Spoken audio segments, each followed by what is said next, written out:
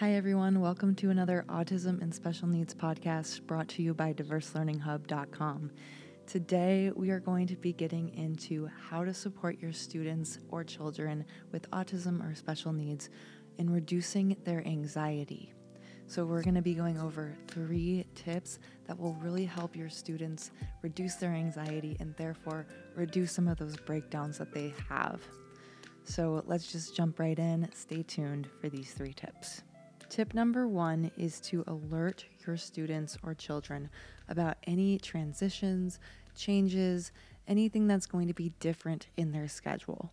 So if you know that your child has a doctor's appointment coming up in, let's say, a week or 2, make sure to alert your child about that doctor's appointment every day for 2 weeks or so, however long you know, before that appointment happens. Therefore, they are anticipating the doctor's appointment. They know it's going to happen. They know there's going to be a disruption in their routine so that once it happens, they'll be less anxious about that transition. They'll be less anxious when you pull them out of school because they will have anticipated this for a week or 2 because you've already prepped them for it.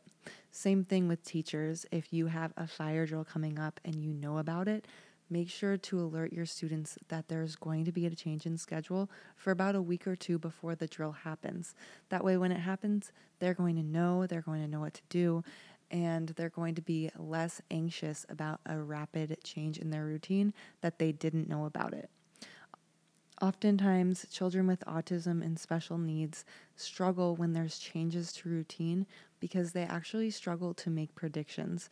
So when you know that there's going to be a change happening, make sure to alert them of this change and they'll be less anxious when that change does occur. This brings me to my second tip, which is social stories. So once you know that that change is happening, now you can start to prep them for what they might experience during that change in routine with social stories. So if we go back to that doctor's appointment that we are alerting our child about, we're saying you have a doctor's appointment coming up in a couple of weeks. Now we can go and have them review a doctor's office social story so they can understand what they're going to do in the waiting room. They're going to understand, okay, their name is going to be called. They're going to go back. They're going to maybe get their height and weight taken. It's going to tell them exactly what they can expect at the doctor's office. That way, when it happens, they're going to know what to anticipate.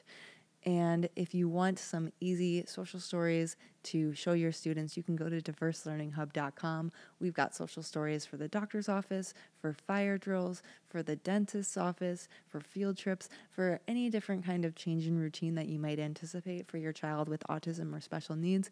We probably have a social story on there that's animated for them to go and just watch. That way you don't have to spend time reading with them, and you can just play that doctor's office social story for them for a week or 2 prior to that doctor's appointment. That way when the doctor's appointment happens, they can anticipate what that might look like.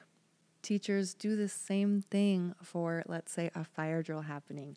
Have them watch that fire drill social story, take it all in, understand that they're going to have to line up at the door, understand that they're going to have to walk outside quietly through the hallway.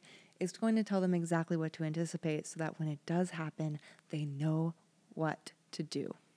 So having your students review social stories about changes in routine will really help them minimize anxiety. My third tip to help students with autism and special needs deal with anxiety is to try to identify the root cause. Try to find out what is the underlying cause behind this anxiety. Sometimes it might be because there's a change in routine that they didn't know about it, and that we'll have covered with prepping them for changes in routine. Sometimes it might be something like they're anxious because they don't have friends at school and they don't really know how to start a conversation. So that might be the underlying cause as to why they're anxious and why they're avoiding wanting to go to school. So once we identify that root cause, which we can collect by tracking their behaviors and keeping data on when they're demonstrating anxiety, we can try to understand the root cause. So let's say they get really anxious before going to specials where they have to socialize with other students. Maybe that anxiety is coming from their fear of having conversations with kids because maybe they don't have that skill set of having conversations. So if you keep track of this data and you find every time they're supposed to go to a social group or every time they're supposed to have conversations, maybe at lunch or recess with other kids, they get really anxious, maybe that anxiety has become from that. And then we can work on developing that skill set so that they have less anxiety. So let's go to the friendship one. If they are anxious because they're afraid to have conversations, we can share social stories related to developing their conversational skill sets so that they can know how to ask questions. They can know how to active listen. They can know how to not interrupt their peers having a conversation. So once they watch these social stories or review these social stories related to conversational skill sets, that might help them minimize anxiety because they might feel more confident in approaching conversations with their peers. So always try to take data on when you notice your child or student experience anxiety or demonstrating breakdowns and understanding the patterns and therefore trying to understand the root cause behind their anxiety so that you can work on it with them. I hope you guys enjoyed these 3 quick tips on how to alleviate anxiety among your students or kids with autism. Once I started doing these tips with my kids, it really helped them minimize their anxiety. I hope this helps you guys. Always check out diverselearninghub.com for those animated social stories, and I hope you guys have an awesome day.